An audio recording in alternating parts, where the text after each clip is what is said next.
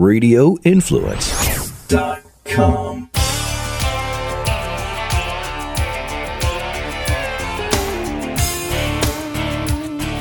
In today's Real Animals podcast, I'll be joined by Kelly Phillips. He's the president and owner of Bull Bay Rods, a near and dear friend of mine. He's also an IFA kayak tournament world champion. He won the overall IFA kayak series 1 year here, I guess back 2010, 2011.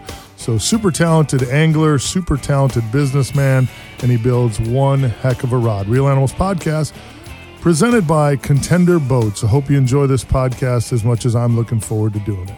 Kelly, how are you, buddy? I'm doing great. How about yourself? You know what? I can't complain, man. Talking fishing is what I love to do, and talking with people in the fishing industry is super good stuff. So let's kind of dive into this a little bit. How does somebody you grew up in Lakeland, right? Is that where you're from originally? Polk County, yes, sir. Lakeland, Florida. Polk County. So did you grew up, I'm assuming you would grow up bass fishing then. Did you grow up with a bass fishing passion, or was saltwater kind of always the deal? My grandparents used to take us fishing there in Saddle Creek out of our Orlando Clipper. We'd panfish, crappie, and all that. And we became teenagers, and we learned how to jump over the fences on the cow pastures and stuff like that, Right. And we'd had an inner tube, and, man, we'd get on the bass fishing thing. And it was pretty cool, man, back in the day. You almost want to reminisce over that stuff. But Polk County, grew up bass fishing, fished just about every pit that you could find on a map there. And, caught some very, very good-sized bass and just had good times, man. So that was kind of my background, and my beginning of the fishing was my family. Everybody in my family fished and played music and sit around the campfire, sang a little bit. Nice. We fished. That was about it, Well, and that led you to some saltwater stuff. I know when I first met you and first heard about Bull Bay Rods, you were just coming off winning the IFA Kayak Championship. How did you get into the Redfish tournament side? And then, which I did the Redfish tournament trail, but I did mine out of a boat. You did yours out of a kayak? Well, 2008 came along and got rid of my boat and skinny down the expenses and all that. And I just couldn't stop fishing, so I decided to go down and get a kayak. And one of my good friends, Chuck Asperger, he says, "Hey, man, you're really good at this. Maybe you should start fishing these tournaments." And next thing you know, I fished a few local tournaments, won first place a few times. And basically I took the bass fishing instincts that I had, and I fished the flats kind of the same way, topwater plugs, stuff like that, jigs, and just kind of the same stuff, looking for moving water, just the attributes of fishing. And when I started fishing saltwater, man, I tell you what, the big snook or big redfish or something like that, man, it just made me goosebump up a lot, and I just couldn't get enough of it. So, and that led me to the tournaments.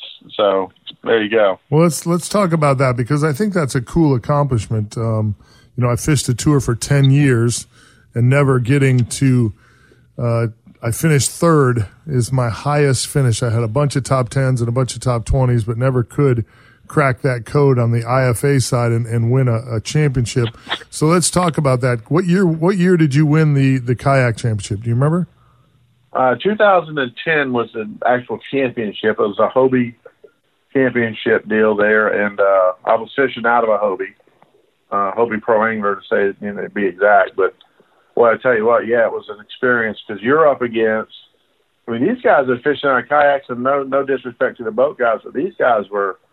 You're fishing 5, 6, 7 hours at a time in a kayak. You're not getting out. You're not doing this and that. Yeah, hardcore stuff. Oh yeah, no doubt. I could listen, dude. At 6'5", 270 pounds, I don't even see me in a kayak.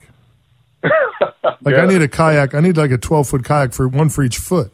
So let alone sit in a kayak for 6 hours and make casts. Back in the day, I could do it off the boat all day long. But like you said, it's easy to just put your rod down and walk around the boat and, grab some trail mix or grab some protein or something or grab a bottle of water. It's a lot harder to do when you're sitting in that kayak and you have, limited space for goodies and all that. And then let alone add the pressure of a tournament situation to it where you're actually fishing against other professional skilled anglers and you're trying to close the deal.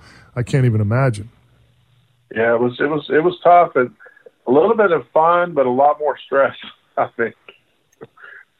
So tell me what it was like, because again, I didn't get to experience it on the IFA side anyway. What was it like to be on that stage as a IFA tour champion?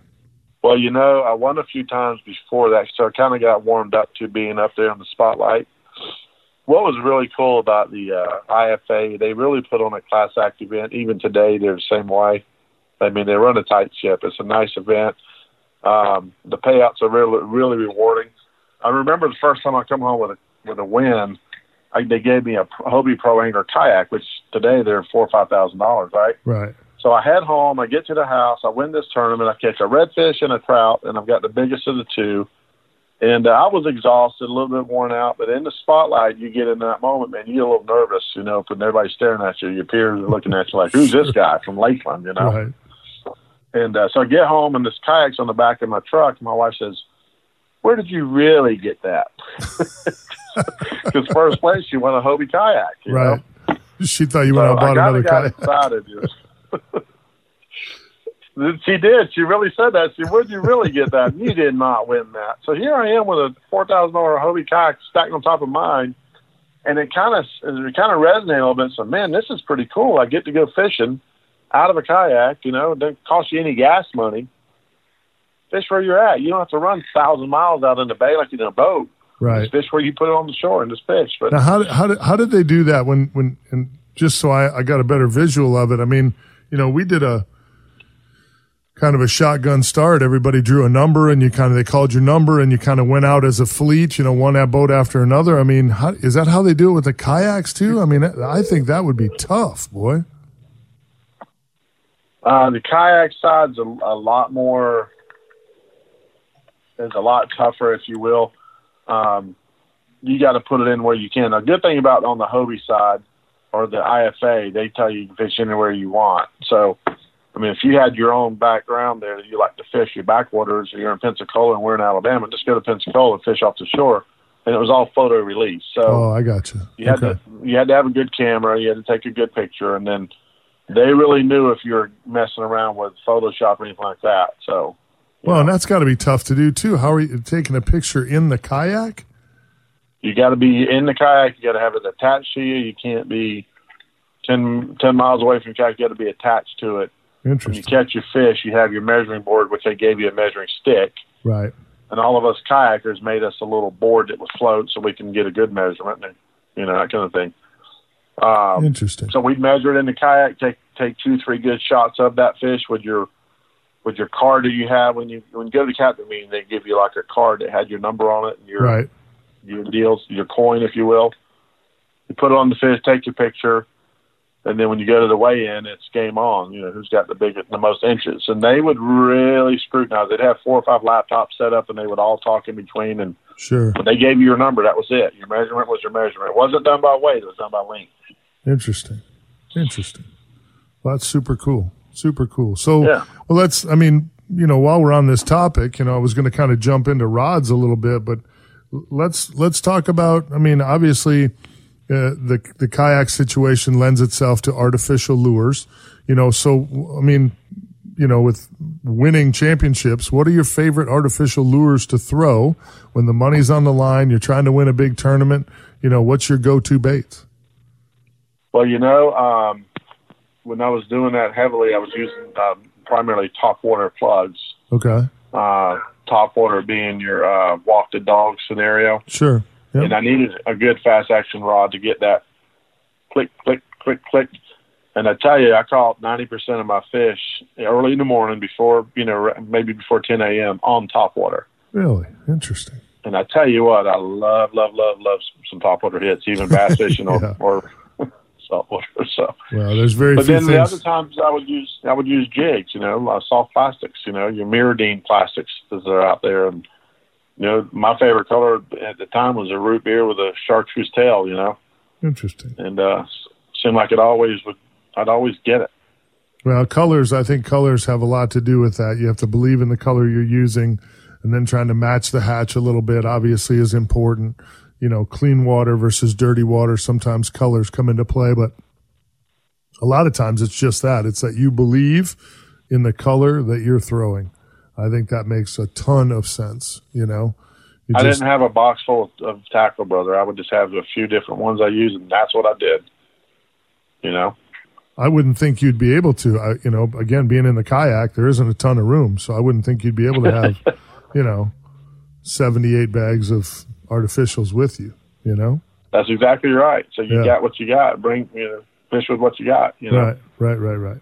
So let's talk about Bull Bay rods and how that whole thing kind of spun into being. So you're in the kayak. Obviously, the kayak situation lends itself to a bunch of high sticking fish because you're sitting down having to land those fish with traditional 7-foot 6-inch, 8-foot rods. And the way I understand it, you were having some trouble with rods exploding, correct? Yeah. So one of my good friend Chuck buys me this rod. It's really nice. It's about $130 at a big box store, and I'm like, man, this is one of the nicest rods I've had. So I go back and buy me a second one. I got two of them. I've had them about 2-3 weeks, and fishing the tournaments and stuff like that. You know, you want decent equipment, lightweight, sensitive. And I grew up bass fishing, and we had to find the rocks with the rod. We didn't have a sonar. We didn't have any of that stuff. We did old school. Right. And I kind of like that fast action tip rod so I could feel more of what's going on. And so I had a couple of rods break, and they were new, and I'm like, wow, this is weird, because growing up as a kid, we didn't have a lot of rods break, but you have guides fall apart, but you didn't have a lot of breaks. Right. And so I go down and I experiment on the custom rods. You know, I'm a little upset with the warranty on the rods. They wouldn't warranty the rods because when I was fishing those tournaments, I had to put tips on them immediately and keep fishing. And so they told me basically, good luck, you know. A little agitated. I'm like, you know what? Forget about you guys. So I went and learned how to build custom rods. And the experience I found, they were building the rods, and then I went out and started casting them. I went with the Tango Free guides, which we still put on the rods today. I'm getting 15, 20 feet further in my casting distance, and I can't believe it. So I'm out in the kayak. I'm fishing one of the IFA tournaments with one of my custom rods, and the guy beside me, a bunch of Hobie guys, really. It was on the Hobie team. We were kind of fishing together. And they would cast, and then I would cast to compare distances, and they would look at me like, how in the world are you doing that? They didn't say it, but you could see it in their face, you know? Right. So that kind of, came back, and Bull Bay Rods was born, you know? I'm like, everybody needs to have this. It's not fair. You go into a big box store, you go in your local tackle stores, and there was nothing that I can find at the time that compared to anything like what I was fishing with. So I'm like, okay, you know what? We need to start a company. And I told my son to say, I'm going to start a rod company because I think everybody needs to be able to experience this. And he looks at me like I've got 5 heads. Well, Bull Bay is now still alive and doing well. I still think you have 5 heads. I still think you're a little well, crazy. I do, kind of, sort of. Hey, the hats won't even fit me, What else? But I dig that about you. So let's dive into some of the technical stuff. I was thinking about this earlier today. What are the big differences from rods 20 years ago, Kelly, to rods today? Well, let's go back to the 70s, 1970, 71, 72. There's the company called Fenwick kind of ventured into graphite fishing rods. Right. And the world of fishing changed forever because back in the day, everybody used glass, fiberglass. They did their job. People caught fish on them, but you weren't able to really get the distance. You weren't able to get the feel. Carbon fiber and graphite it was kind of an evolution, if you will, over time. The graphite world changed bass fishing forever. And then you've seen it kind of in the late 80s kind of moving and blending into the saltwater world. So it kind of grew into different parts of the industry. Most of the saltwater fishing back then was more your offshore guys and fishing for grouper. You really never really talked about redfish and snook that much. You didn't see it as much. I didn't know much about it. But as evolution comes along, more people fishing, the graphite world just exploded. Now you go into a store and you almost can't find a rod on the shelf that's not some kind of graphite material. Right. So really it comes down to graphite being a stronger material than glass, but glass is more durable, is I guess the best way to say it. Glass is it's got a more of a flex, but it doesn't have the sensitivity or the pounds per inch or per square inch that you're going to get out of graphite. So graphite becomes carbon fiber when it's heated at a certain temperature. Then graphite actually becomes carbon fiber if you heat it enough, just so you know. So so you take obviously a better product, a stronger product, and you add it with, obviously guides have changed, the positioning of the guides. It seems to me there's more guides on rods now than it used to be. Guides are at an angle on rods. If you take old school rods, and I always seem to have a few left in my garage from way back in the day. Even I've got some stuff that hangs on the wall in my office that was my grandfather's, that he fished, with down in Florida, many, many moons ago, Mitchell 300s on them, things like that, old Abu Garcias and things like that. And the rods, just totally different. The guides look like just little pieces of aluminum kind of twisted in circles. The evolution of the guide must have just changed the game tremendously, I would think.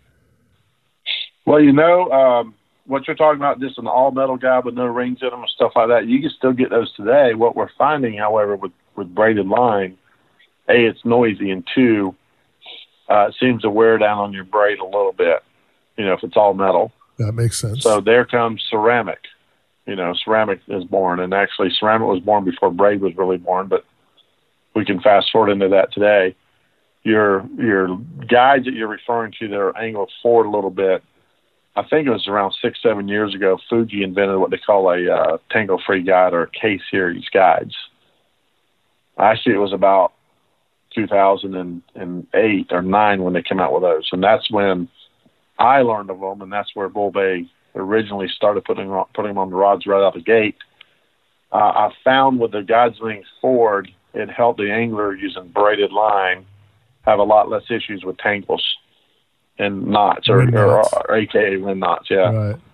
Right. And also, not to discount the tip that's on those guide frames, it's got a little bit of a setup on it to where the line actually kind of helps it fall off of the front of the tip of the rod a little better, so you have less tangles on the tip of your rod as well. So they're all made to kind of alleviate some of the tangles or whatever you're getting from the braid, kind of helps you not have that as much. Right. Well, it's like everything else in the fishing industry. There's been so much evolution in, outboard motors and boats and hulls and, lures and reels. And, it only makes sense that the fishing rod would be, growing in personality as well. Things that changes the quality and components and things would up the game in the rod world as well. Absolutely. Yeah, that's pretty cool. And I know, absolutely, from throwing the Bull Bay rods myself now for several years, I know that we take a lot of care and time and energy. How much R&D goes into coming out with a new rod for Bull Bay rods? What's the process?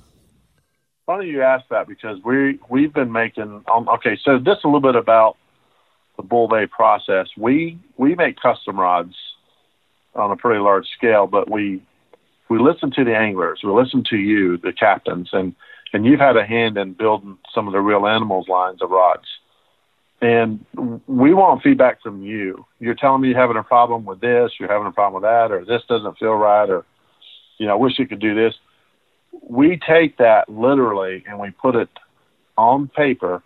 We go to our R&D department. We say, look, Captain Mike wants something that's got a little bit more tip action, or he wants something with a little bit more flex down the blank and on the parabolic bend.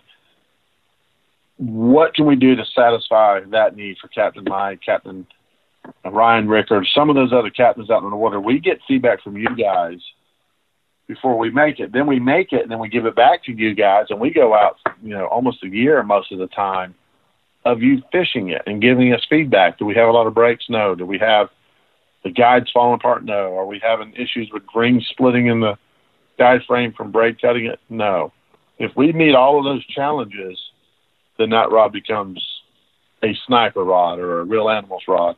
So we don't just sit in an ivory tower somewhere and say, hey, make me 1,000 of these rods and somewhere overseas. We literally are hands-on with everything we make or build or before it goes out to the street. You guys have come back to us and said, look, you guys need to fix this, or you guys got this going on, and we fix it before we put it out to the masses.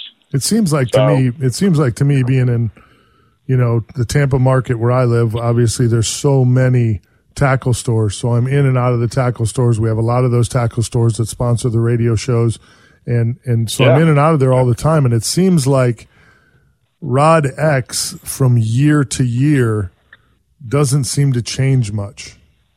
And I think that's what I've liked about being part of this Bull Bay process is it seems like every 6 months there's a new twist. There's just something that and it may not be a very visible twist, but these small twists, and it may just be, the length of the butt.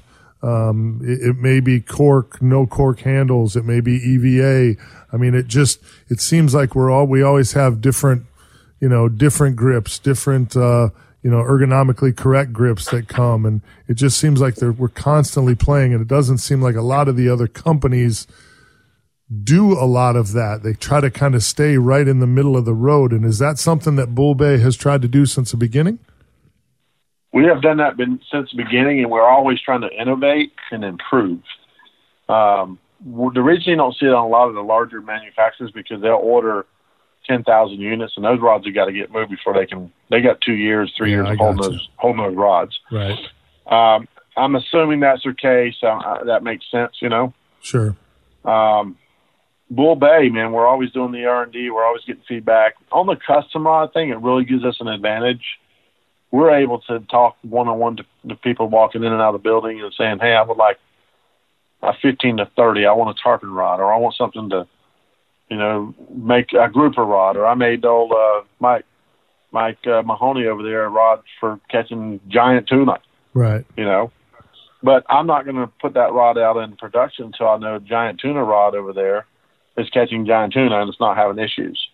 I know that. Then that's the feedback we need. I know that I got a message from Jim Nassett with the Pro Marine Fishing Team, one of the best kingfish tournament teams in the entire country, and I know we built custom rods for them, and they are absolutely ecstatic with that rod. They've been using them now for at least a season and a half, maybe 2 seasons. And they're thrilled with the rod. So I'm really impressed. And how hard is that to do, Kelly, when somebody, because I know Jim Nassett brought Bull Bay a rod and said, this is the rod we really like. Can you build us something like this? And then absolutely, Bull Bay Rods went and did it. And then they like these rods better than the rods they were using. How hard is that to do as a company? Well, here's a funny story with Jim. And he says, Kelly, and he gave me, I think, an old Shimano rod or dial or something. Anyway, it was a discontinued rod. He liked them. He wanted that rod. It was a 7.4 or some weird number. He says, Kelly, this is what I'm looking for. And I said, well, what are you doing with the rod, Jim? He says, kingfishing. He said, but I might use it for other stuff, but that's my primary use. I said, Jim, I have a blank that we use. It's called the Brute Force. We've been putting them out since 2011. And I really think you need to give it a try. He says, is it close to what I have now? I said, being honest with you, what you have now to me, in my opinion, building rods might be a little bit stiff. I think if you're using a stinger rig on a kingfish, I think it might be not as advantageous to you where it might pull the hook out because it does have a little bit more stiffness to it. He says, all right, so I want to trust you. Build me 2.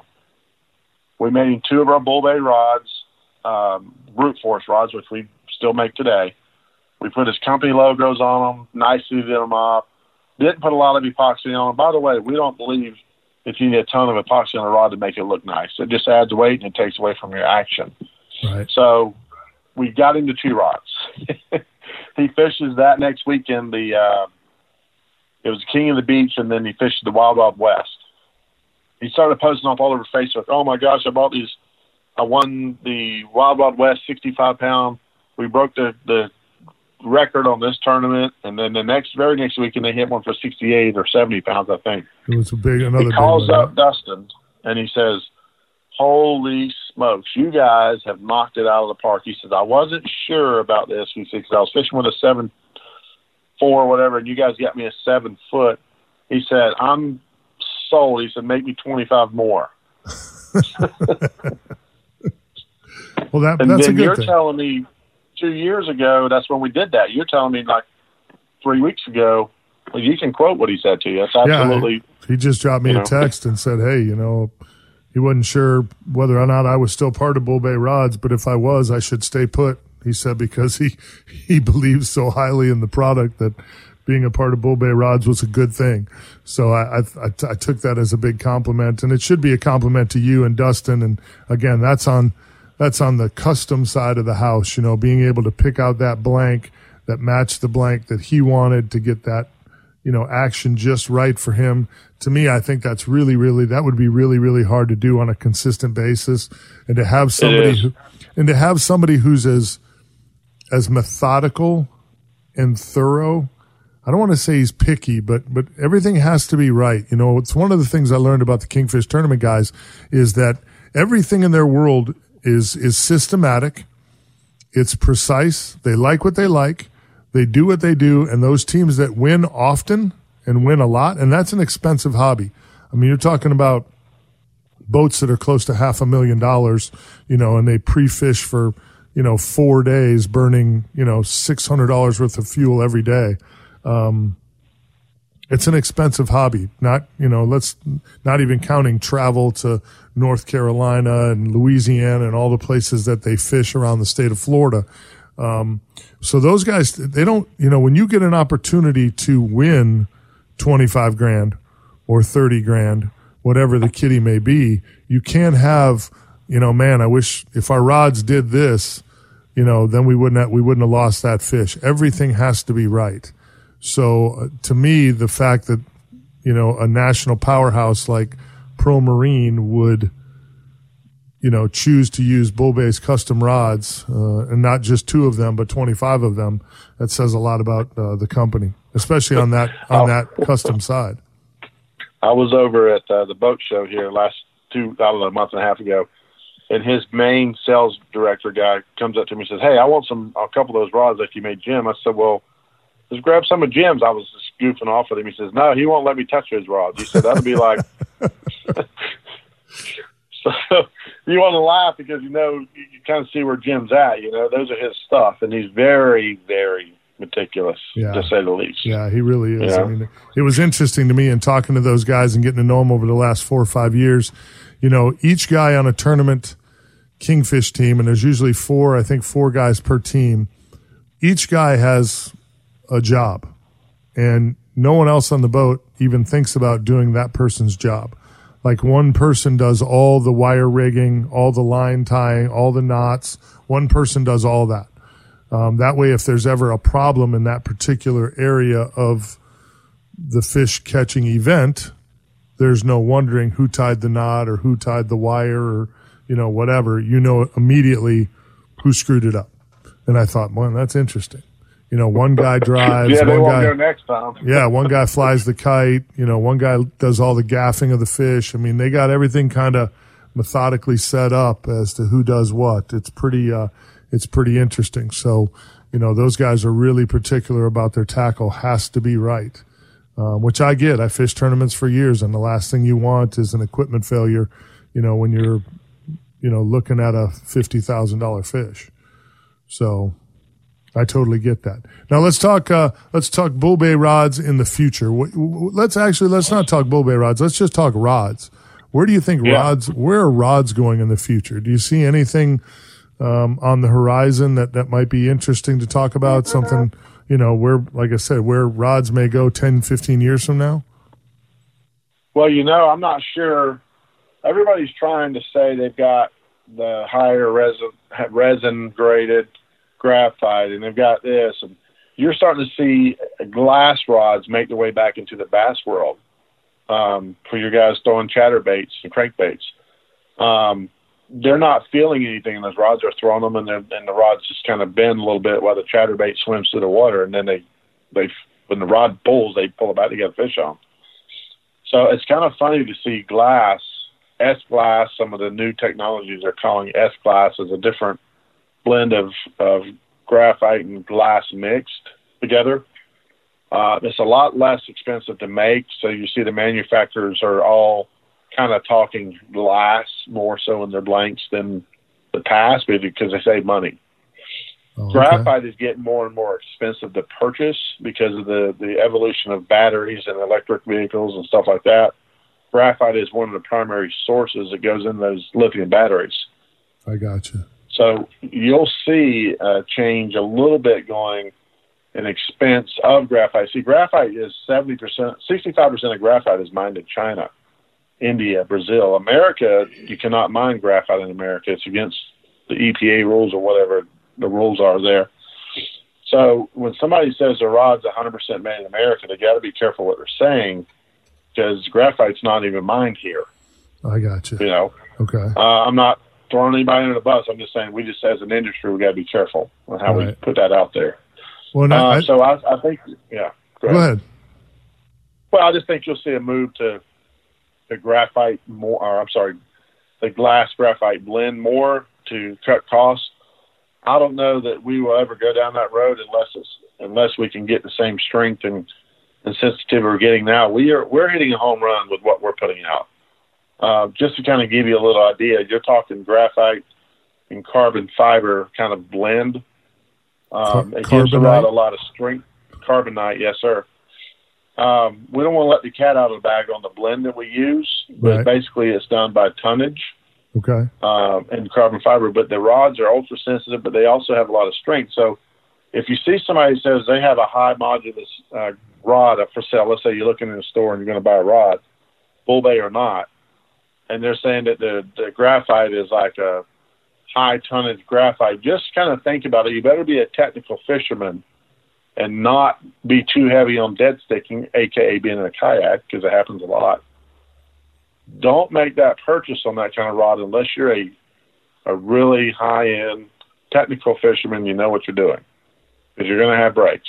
The thinner the wall, the more graphite you have in a rod, or a higher tonnage or higher modulus. Anything over 50 ton graphite, or IN10 or IN12 graphite, you need to be a technical fisherman. Don't buy that rod because you're going to likely have issues with breakage. I got you. All right, and kind of to wrap things up, what's the vision moving forward here as Bull Bay Rods grows and garners more market strength and we keep evolving as a country? What's your vision, being the primary leader of this band you've put together? What's your vision for us 5 years from now? Well, I want to see Bull Bay in every market in the United States, state of Florida. I want to be able to have folks afford a nice fishing rod without the expense of a $400 rod. If you take a $300 or $400 rod, we're 30-40% lower priced than they are currently for the same quality you'd get at that higher price point. We want to make sure that we never lose ground on customer service, and we never compromise quality for quantity. Right. So we will not travel that road as a company. If we do this, I'll check out.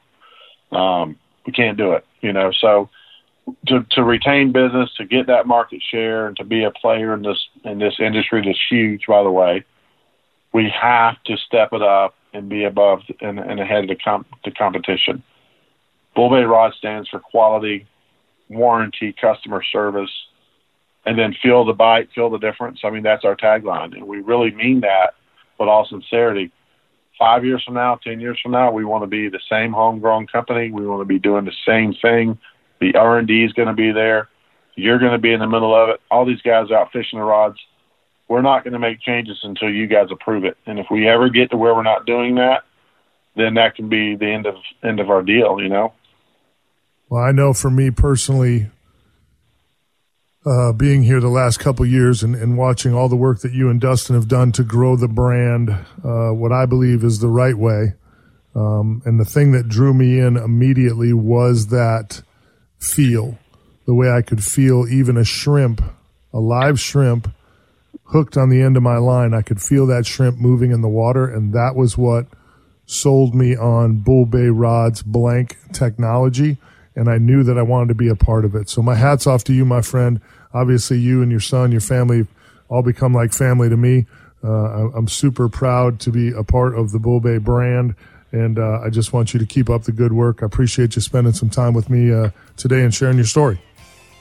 Absolutely. I appreciate being a part, and I'm glad you're part of the family as well. So, tight lines out there, everybody. Just listen to this. If you can't find you a Bull Bay, go get you a nice rod.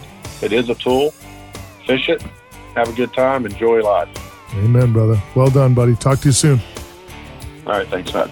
Hope you guys enjoyed that podcast. My good friend Kelly Phillips with Bull Bay Rods joining me today. I hope we were able to teach you a little something about rods and help you decide which rods you want to purchase. Again, if it's not a Bull Bay rod, that's good. Just hopefully you get a rod that does the job that you're looking for it to do. Real Animals Podcast presented by Contender Boats. If you're looking to build that dream boat of a lifetime, check out contenderboats.com. Start right there. You won't be disappointed. The Real Animals Podcast available on Apple Podcasts, Stitcher, TuneIn, Google Play, and ritampabay.com. Remember to subscribe, rate, and review. And if you have anybody you'd like to hear me do a podcast with, reach out to us on our social media.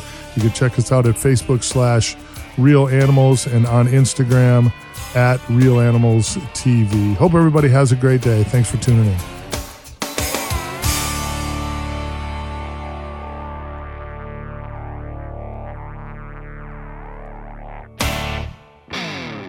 Radio Influence strives to bring you excellence in podcasting. We work with personalities like TV chef Brian Duffy, radio personalities like Ian Beckles and DJ Eakin, news and political pundits like Vincent Hill, and independent journalists Frank and Tracy Beans, experts from the sports world like veteran football scout and coach Chris Landry, pro wrestling personality David Penzer, MMA experts Jason Floyd and Daniel Galvan, and strength and conditioning coach Jeff Krashell. If you're looking for food, sports, music, entertainment, politics, no matter the topic, Radio Influence has something for everyone. All of Radio Influence's programming can be found on Apple Podcasts, Stitcher, TuneIn Radio, Google Podcasts, and RadioInfluence.com.